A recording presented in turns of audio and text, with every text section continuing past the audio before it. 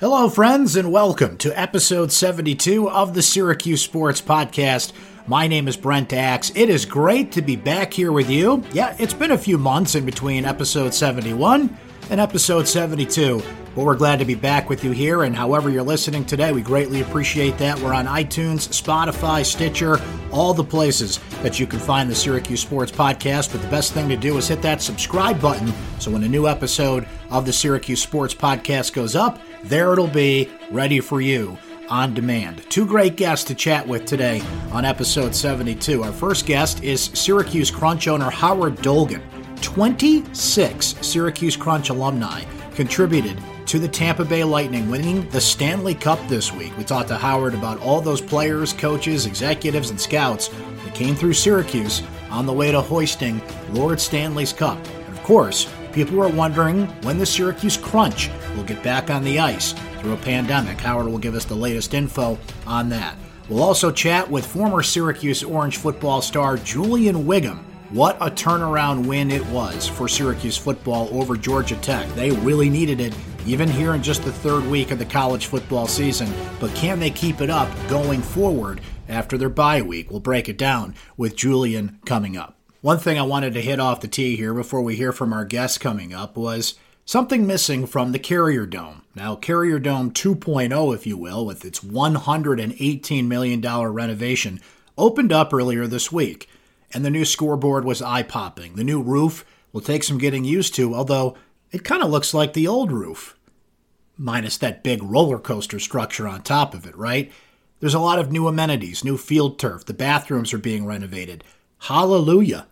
Air conditioning in a facility named after an air conditioning company. That's all well and good, and it's going to provide a much better fan experience, when the fans can come back. But one thing that was definitely missing, and it's a mistake that I hope Syracuse corrects soon, is that a new Ring of Honor was put up. Among the names on the Ring of Honor, Jim Boeheim, Floyd Little, Ernie Davis, Jim Brown, and Dwayne Pearl Washington. All names that deserve to be on any Ring of Honor at Syracuse Athletics. But once again, Syracuse University and Syracuse Athletics has failed to recognize its rich history of female athletes and people that were game changers, not only at Syracuse, but in life. Not that those 5 gentlemen don't deserve recognition, but they've all gotten plenty of it. It's baffling to me that Syracuse didn't find time, if they were painting names on a wall, to not find time to add a woman's name to that list. How about Kathrine Switzer, who was one of the most groundbreaking female athletes of all time, famously having to basically disguise herself as a man to run the Boston Marathon in 1967. Kathrine Switzer wanted to participate in women's sports when she came to Syracuse in the late 1960s, but the sport she wanted to participate in didn't exist. It certainly took Title IX and some other groundbreaking names like Doris Saladay, who opened up so many doors for female student athletes at Syracuse in the 1970s. How about Felicia Leggett-Jack, a Syracuse native, Syracuse's first basketball All-American, and somebody who's gone on to be an important figure in women's basketball. Currently the head coach at the University of Buffalo. Surely there's one name that's made a mark on women's sports in Syracuse University history that should have been top of mind and should have been on that list. But one thing Syracuse has also failed to do is recognize female athletes with retired jerseys. There's currently 15 men's basketball players honored with a retired jersey. There's currently 6 football players, and the number 44, of course, honored in the Carrier Dome as well. But why no female athletes? Why hasn't Leggett-Jack, or Switzer, or Nicole Michael, Kayla Alexander, Alexis Peterson, Brittany Sykes, Katie Rowan, Alyssa Murray, Kayla Trainer been honored, just to name a few? It was a glaring omission from the Carrier Dome before it got renovated, and there'll be a gaping hole in the new dome until it's fixed. So here's hoping that Syracuse University Chancellor Ken Severud, Syracuse University Athletic Director John Wildhack, and anybody else that I need to name here correct this mistake soon. I'll even go buy the paint for you to put a name on that wall before Syracuse's next game against Duke on October 10th. You're way overdue, Syracuse. It's time to honor the women that made as much of a difference in your athletic history as the men. Right now, let's hear from our guests, starting with Syracuse Crunch owner Howard Dolgen, followed by Julian Whigham talking Syracuse football. Well, we are talking with a very happy man right now, Howard Dolgan, the owner of the Syracuse Crunch, that included 26 alumni in helping the Tampa Bay Lightning win the Stanley Cup. Howard, it's great to have you back here on the Syracuse Sports Podcast, and congratulations. What a big role your team played in Tampa Bay winning the Cup. You got to be flying high today. Well, it's unbelievable. And it's ironic that number 26, I'm hearing it now from you. We just completed our 26th season. So how appropriate is that number? That's great.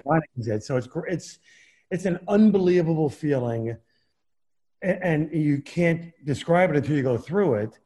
And just, it's surreal. It's surreal watching it. And then, going through the 2 months of watching and talking to Julian and Stacy and Matthew Darch. And it's incredible. It's just incredible. Howard, you've talked so much through the years about your relationship with Tampa Bay and how great it's been since you guys aligned in 2012. And you just mentioned a few of those names there. When we say 26 alumni, that's everybody. That's players. That's coaches. That's people in the front office, scouts, former players that have found a role in the front office. To see a top-to-bottom effort like that, it really demonstrates what it takes to win a Stanley Cup from the top down.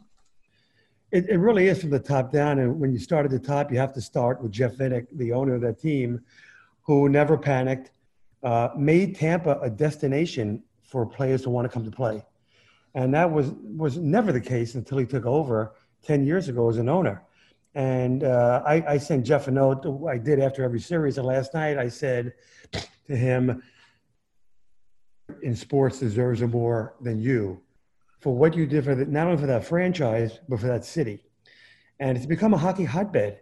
So players want to go there, free agents want to go there, people want to work there, coaches want to coach there. And, they went through a nightmare last season, no panic at all. They knew they had what it took behind the bench. They knew they had most of the elements in the players. And then, I love Julian's one of my great friends now, but what he did as a GM in filling in the gaps was Bill Torrey-like. And that's a legendary Hall of Fame former Islander and general manager who was known for making the little tweak here and there to get his team just a little better to win in the playoffs.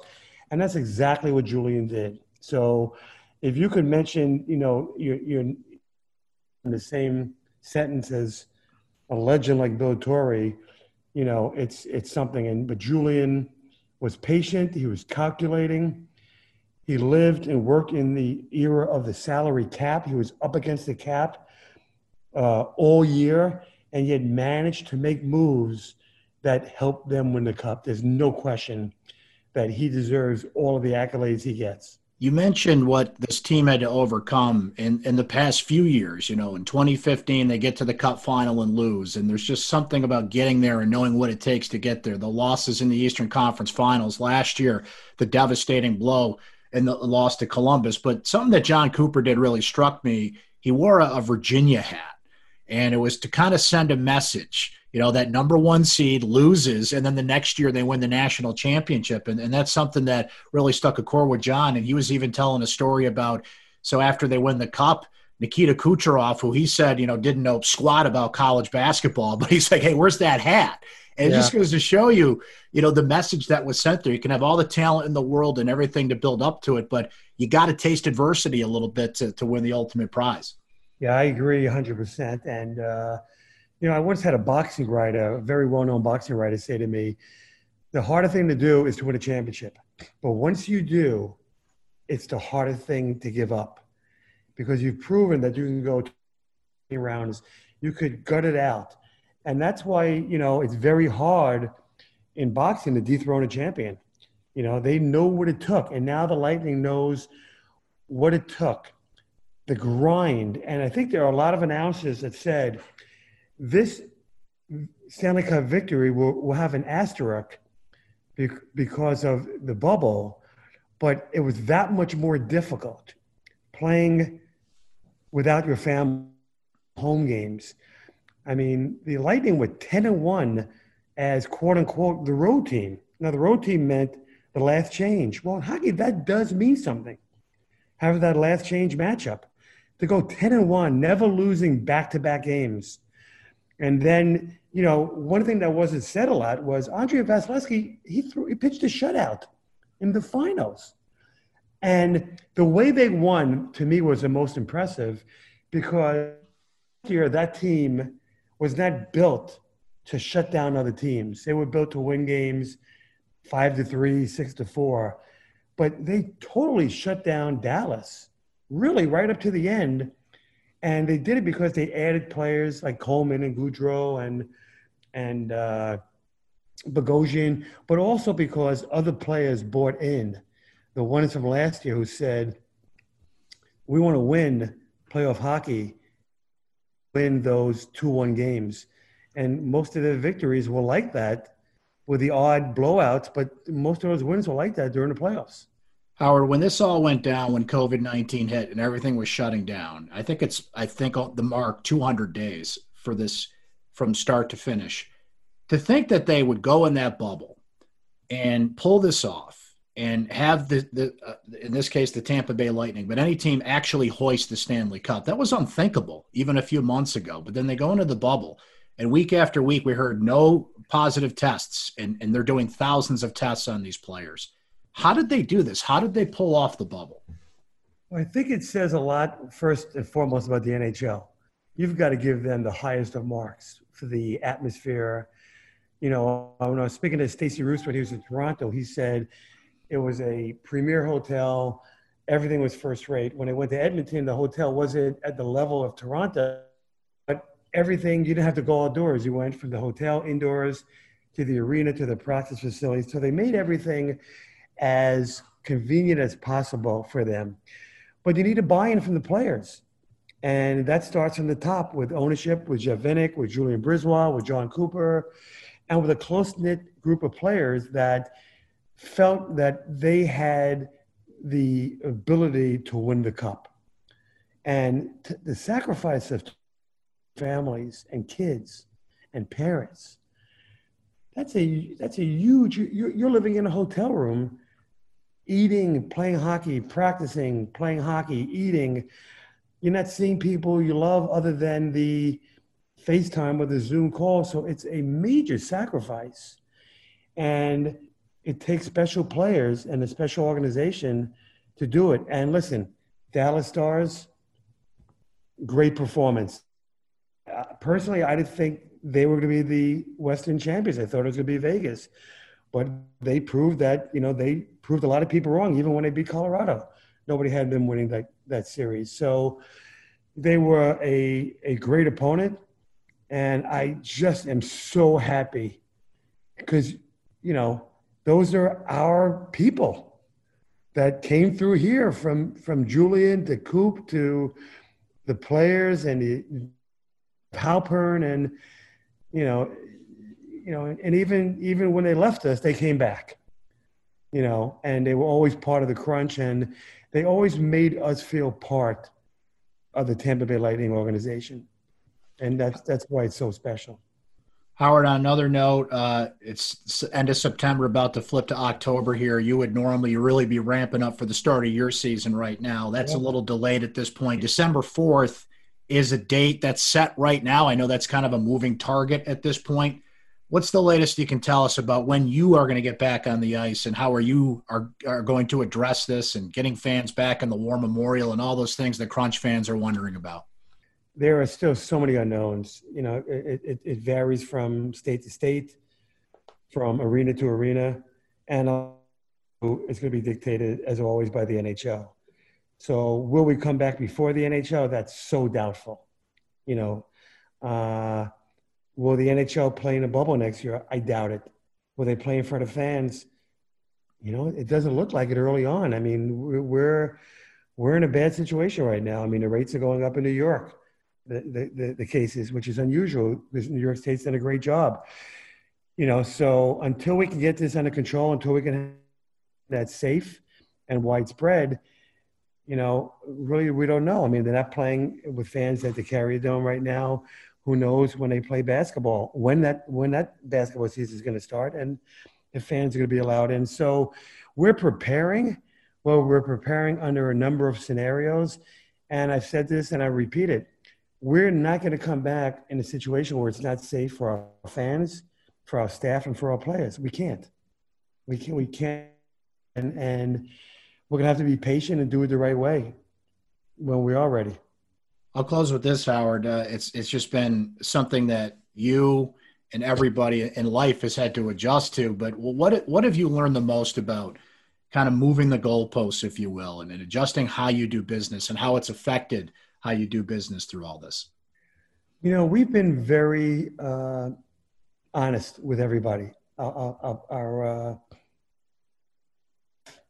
Which unfortunately we have furloughed some people. We've had to with our sponsors, our partners like you guys at Galaxy as well, and our season ticket holders and all our fans, trying to keep them as up to date as we can during the process, because everybody wants to know when we're coming back, and the answer is nobody knows.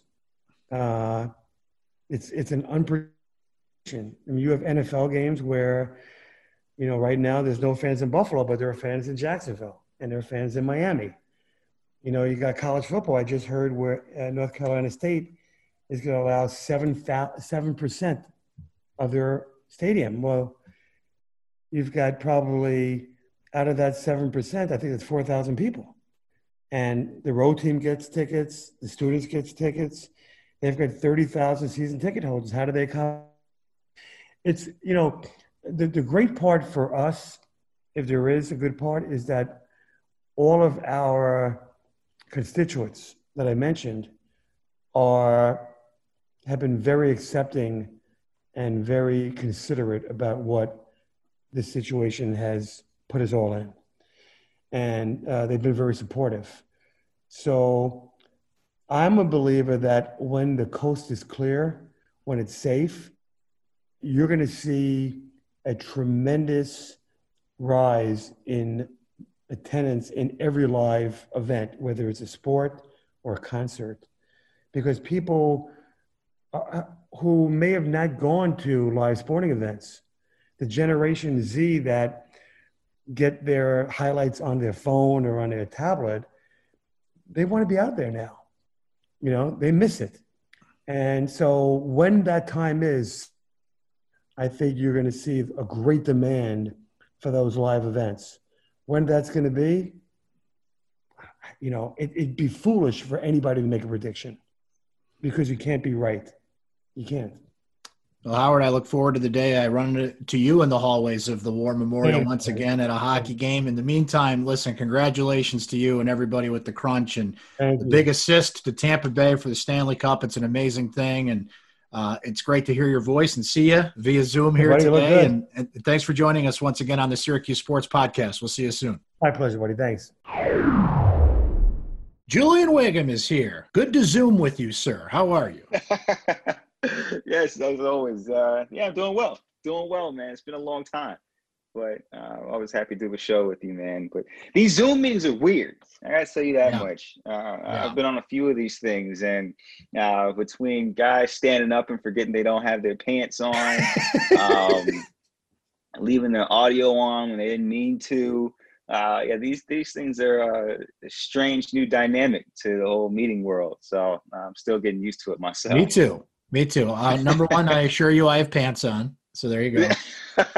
Number two, my cat might wander in here and want to say hello. Maybe the dog will bark a couple of times. It's kind of the beauty of this whole thing, right? But speaking of beauty, that was a much more beautiful performance for Syracuse football against Georgia Tech. And I think we had seen hints of it in the first two games, Julian, but that's just what the doctor ordered. When you get 5 turnovers, you got to cash them in. They did that. Tommy DeVito sacked once. That's a beautiful stat. They found a running game, and I am really impressed with a lot of elements of the defense, which we'll get to here shortly, and something you can certainly speak to. But what was your big takeaway from the Georgia Tech win? One, to see this offense and what it can do when they finally protect DeVito. I mean, it was the one sack, and then from there we saw the deep ball finally connect. We saw a run game that was, you hadn't seen that in I don't know how long. So offensive line playing well between run blocking and pass blocking, just seeing all these different layers finally start to connect on the offensive side of the ball was the biggest thing for me, because it started to give a glimpse of what this season can be. We know what the defense is, and we've seen them, but I was worried about how far along this offense was going to come, and to see them finally connect both on the deep ball, having the pass blocking, DeVito playing well. I think it was the young cat Tucker finally coming along. I mean, and he seems like a talented guy. So just a lot of aspects of this offense finally piecing it together was really encouraging me. I mean, Georgia Tech's not the greatest team in the world, but having that one moment to see, okay, this is what this offense can look like. I'm hoping that continues for the rest of the year. I think in a way the opponent didn't matter. I think they had to play that way to know they could, because like we mentioned, there were signs of it in the first two games. And you brought up Sean Tucker. What I was impressed with was his awareness. Like that tackle, touchdown run, he knew his knee didn't hit the ground. Just keep running, right? Just keep going to the house till somebody blows the whistle. He runs with purpose. And you brought it up about the lack of a running game. The last 100-yard rusher that Syracuse had was Eric Dungy in 2018. So, I mean, that tells you, but it takes pressure off DeVito. It takes pressure off that offensive line, and it shows that, hey, look, they can run the football here. And Julian, to be fair, when you lose Abdul Adams and Jarvian Howard, your top two running backs, due to opt-out, and they kind of knew it was coming, but you have to find that next man up. It's not just automatically plunge them in there. So I think we saw Syracuse find that player. He's got to, step up and do it the rest of the year. But I think that was a big sigh of relief to know that at least they've got some weapons that can run the football. Absolutely. And then as a young guy too, coming in there for Tucker, I was just happy for him, because when you're a freshman, usually when you have just a summer period, that's tough enough on you, trying to figure everything out and understand the playbook, understand where you're supposed to be. And as a running back, the hardest thing is like pass blocking, right? Understanding that aspect of the game.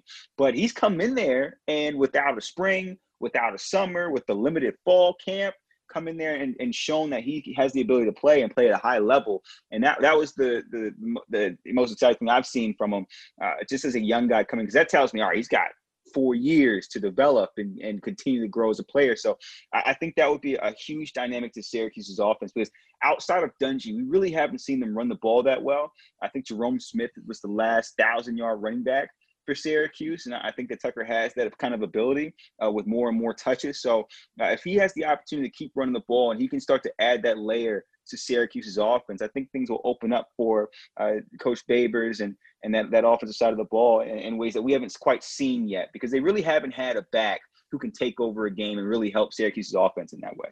So Tucker had one of the big highlights of the Georgia Tech game. The other big highlight, of course, was that Trill Williams touchdown return, but it was a young gun, Jihad Carter, who gets the interception. And as somebody who has played that position, Julian, it was a yes, no, what are you doing? Yes moment, right? Like, what were you thinking when Carter made that lateral to Trill Williams? Yeah. Because that's one of those things that either goes horribly wrong or you score a touchdown. There's no in between on that.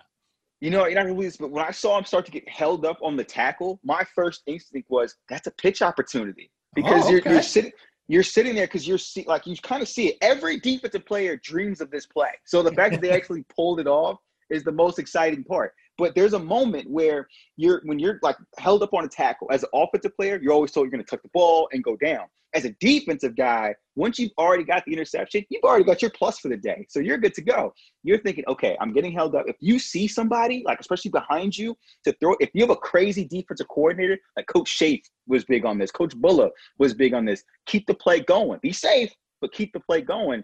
And the fact that Jihad was able to find Trill behind him, and that's just one, that's a level of trust in your defense. That's the ability to say, hey, you know that you can trust your guy. You know that he has the ability to take care of the football, and then just to pitch it to him. And on the other side of that, the fact that they were in the game enough, like head-wise, just thinking, okay, I can make this play by trusting my guy, and the fact that they were still able to pitch the ball and think about it, like that just tells me that they're all aligned. They're very well aligned in this defense. They understand each other, and that's all you can ask for in defense, and that's how you get those kind of plays. This is one of the best defenses I think Syracuse has had in a really long time. The amount of trust that they have, the understanding of the defense, the way they're thinking, they're playing at a really high frequency.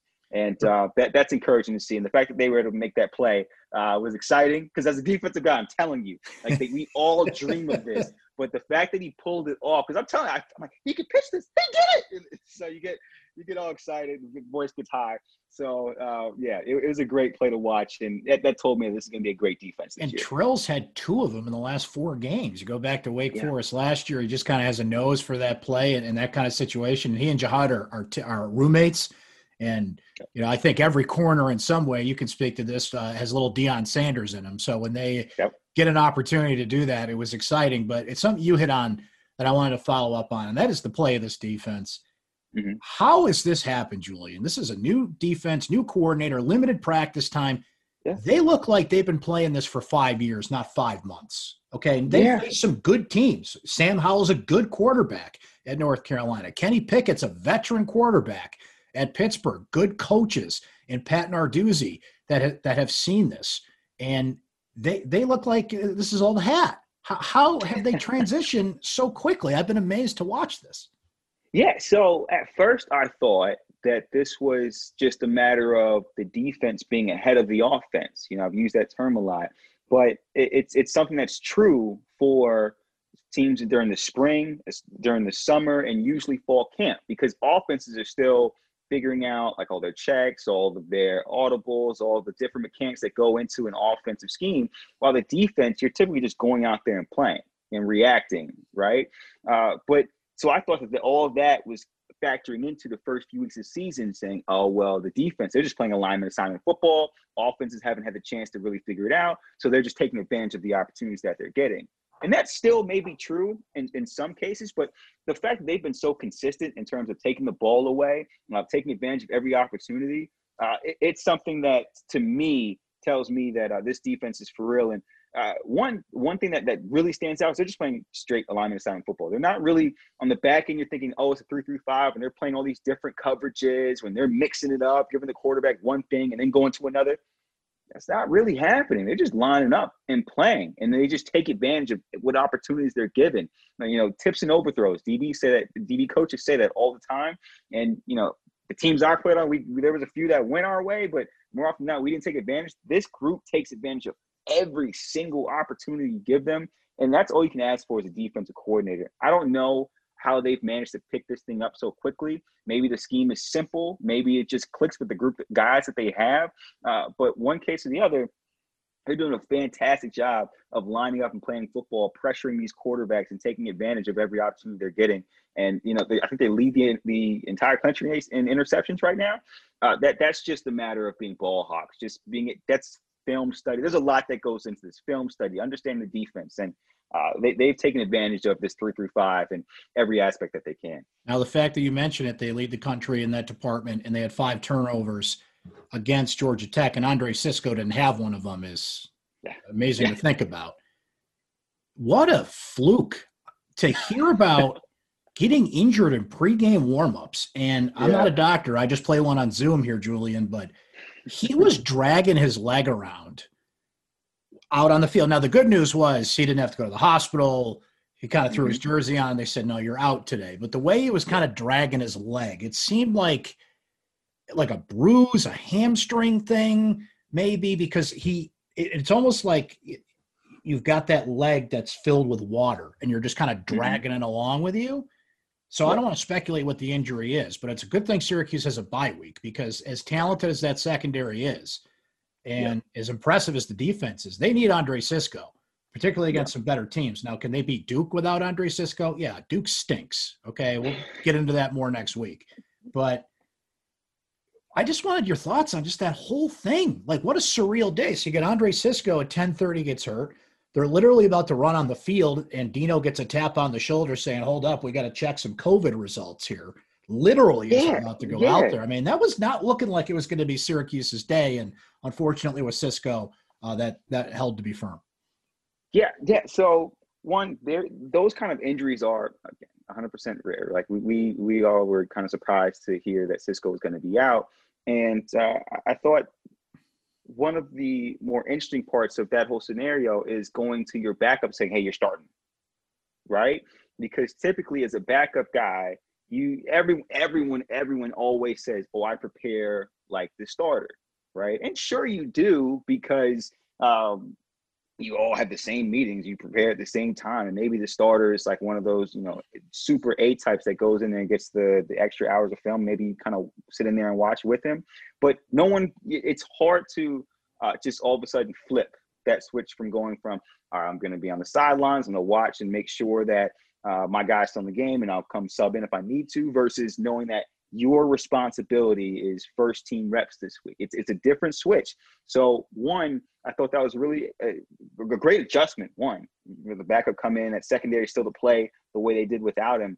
But two, for Cisco, like I can't imagine what that feeling is like. I never had any major injuries or anything like that. And I can't, I don't think I know anyone who kind of missed any time either, just coming out. Like it's such a rare occurrence. So if anything, it's got to be defeating, like just upsetting, because you want to get back into the game, you want to play, and then a fluke accident like that happens. So I was proud of the defense and the way that they were able to step up without him and continue to take away or create takeaways for the defense and get the ball back to the offense. And that kind of told me that this defense is just the way that it's structured. It doesn't need to have, those game breakers, but it's obviously good to have them. But on the other side of that, I felt bad for Cisco because he's such a great player. And to see something like that happen, I can't imagine what he was going through. It's one of those fluke injuries that you hope he can come back from pretty quickly.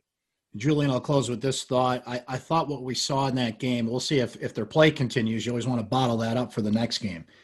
But when they reformatted the schedule and handed Syracuse what I thought was one of the toughest schedules in the country, frankly, in terms of road games, I felt this way about this team before the new schedule. I feel even more about it now, that if they take care of business at home, that's going to set them up for a season where you at least be satisfied. Now, it's weird because the NCAA came out and said, anybody can go to a bowl game. There's no win minimum. Anyone can go.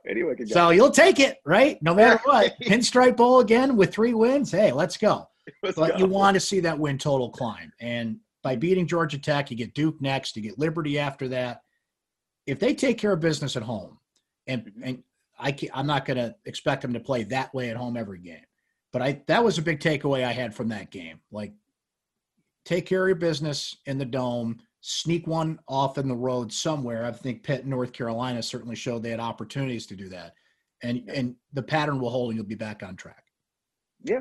So they've got opportunities, and I'm kind of on the same page as Coach Babers when it came to that. Those first few games are kind of like a preseason, because I really like football is a game where preparation is everything. You've got to have gone through those reps, understand what you're supposed to be doing, go through all the possible adjustments. I can't tell you, most of practice, especially on Wednesdays and Thursdays, is just what they could do that we haven't seen yet. Right. So this football is all about preparation and what you may get, what you haven't seen, and what they like to do that they haven't given you yet. You're looking at film from, weeks and years ago about a football team. And the fact that they haven't had that chance to do that that tells me that in these first few weeks, they're really stressing, trying to put this all together, get guys to understand the concept that they're supposed to understand, and to see things kind of take off this week against Georgia Tech. Those first 2 games, man, they had some chances, but they couldn't take advantage. I let that go as a preseason thing. But to see them take advantage against Georgia Tech, they've got the bye week where they can now self-scout, see some of the things that they did well, which is good for great, like, young players especially. Like, you got the Tucker kid. He can see, this is what it's supposed to feel like. You've got young backups coming in. This is what it's supposed to feel like. Rather than getting criticized for things that they didn't do well, you can learn just as easily from some of the things that you did much better at as well. So I think the bye week's going to help this team get over that hump of the preseason. And then going forward, like I said, 2 cupcake games with Duke and Liberty coming up. I think that this is a real opportunity for this football team to continue on the positive trend that they've created after this Georgia Tech game. And I think the offense is finally figuring their stride. The defense knows what they're doing. They can start adding things to continue to be a great defense. So on both sides of the ball, like this one win and with plus a bye week, I think is one of the best things that could have happened to Syracuse this year. And I thought they were about a 500 team in that range coming in. And if they can get to that point, take advantage of all their home games, there's a swing here, there, and then boom, Pinstripe Bowl, which is never a bad thing. So that was the only bowl game I think I actually ever liked anyway. So yeah, it's the only game I ever liked. So yeah, I think that would be a great season ending for Syracuse if they could go ahead and end it that way. Well, Julian is a defensive back. Watch out for those random wide receivers walking around. Hope you don't have a collision like that. And we'll bring you back next week. We'll have a game to preview. Syracuse is off this weekend, so you enjoy your bye week. And we'll talk to you again next week here on the Syracuse Sports Podcast. Sounds good. Looking forward to it. Thanks for listening to episode 72 of the Syracuse Sports Podcast. Don't forget, you can subscribe in iTunes, Spotify, Stitcher, wherever you get your podcasts. Hit that subscribe button, and you'll get new episodes of the Syracuse Sports Podcast waiting for you on demand when you want. Thanks to our guests, Julian Wiggum and Howard Dolgan, for joining us. We hope you can join us next time. My name is Brent Axe. Stay safe, everyone.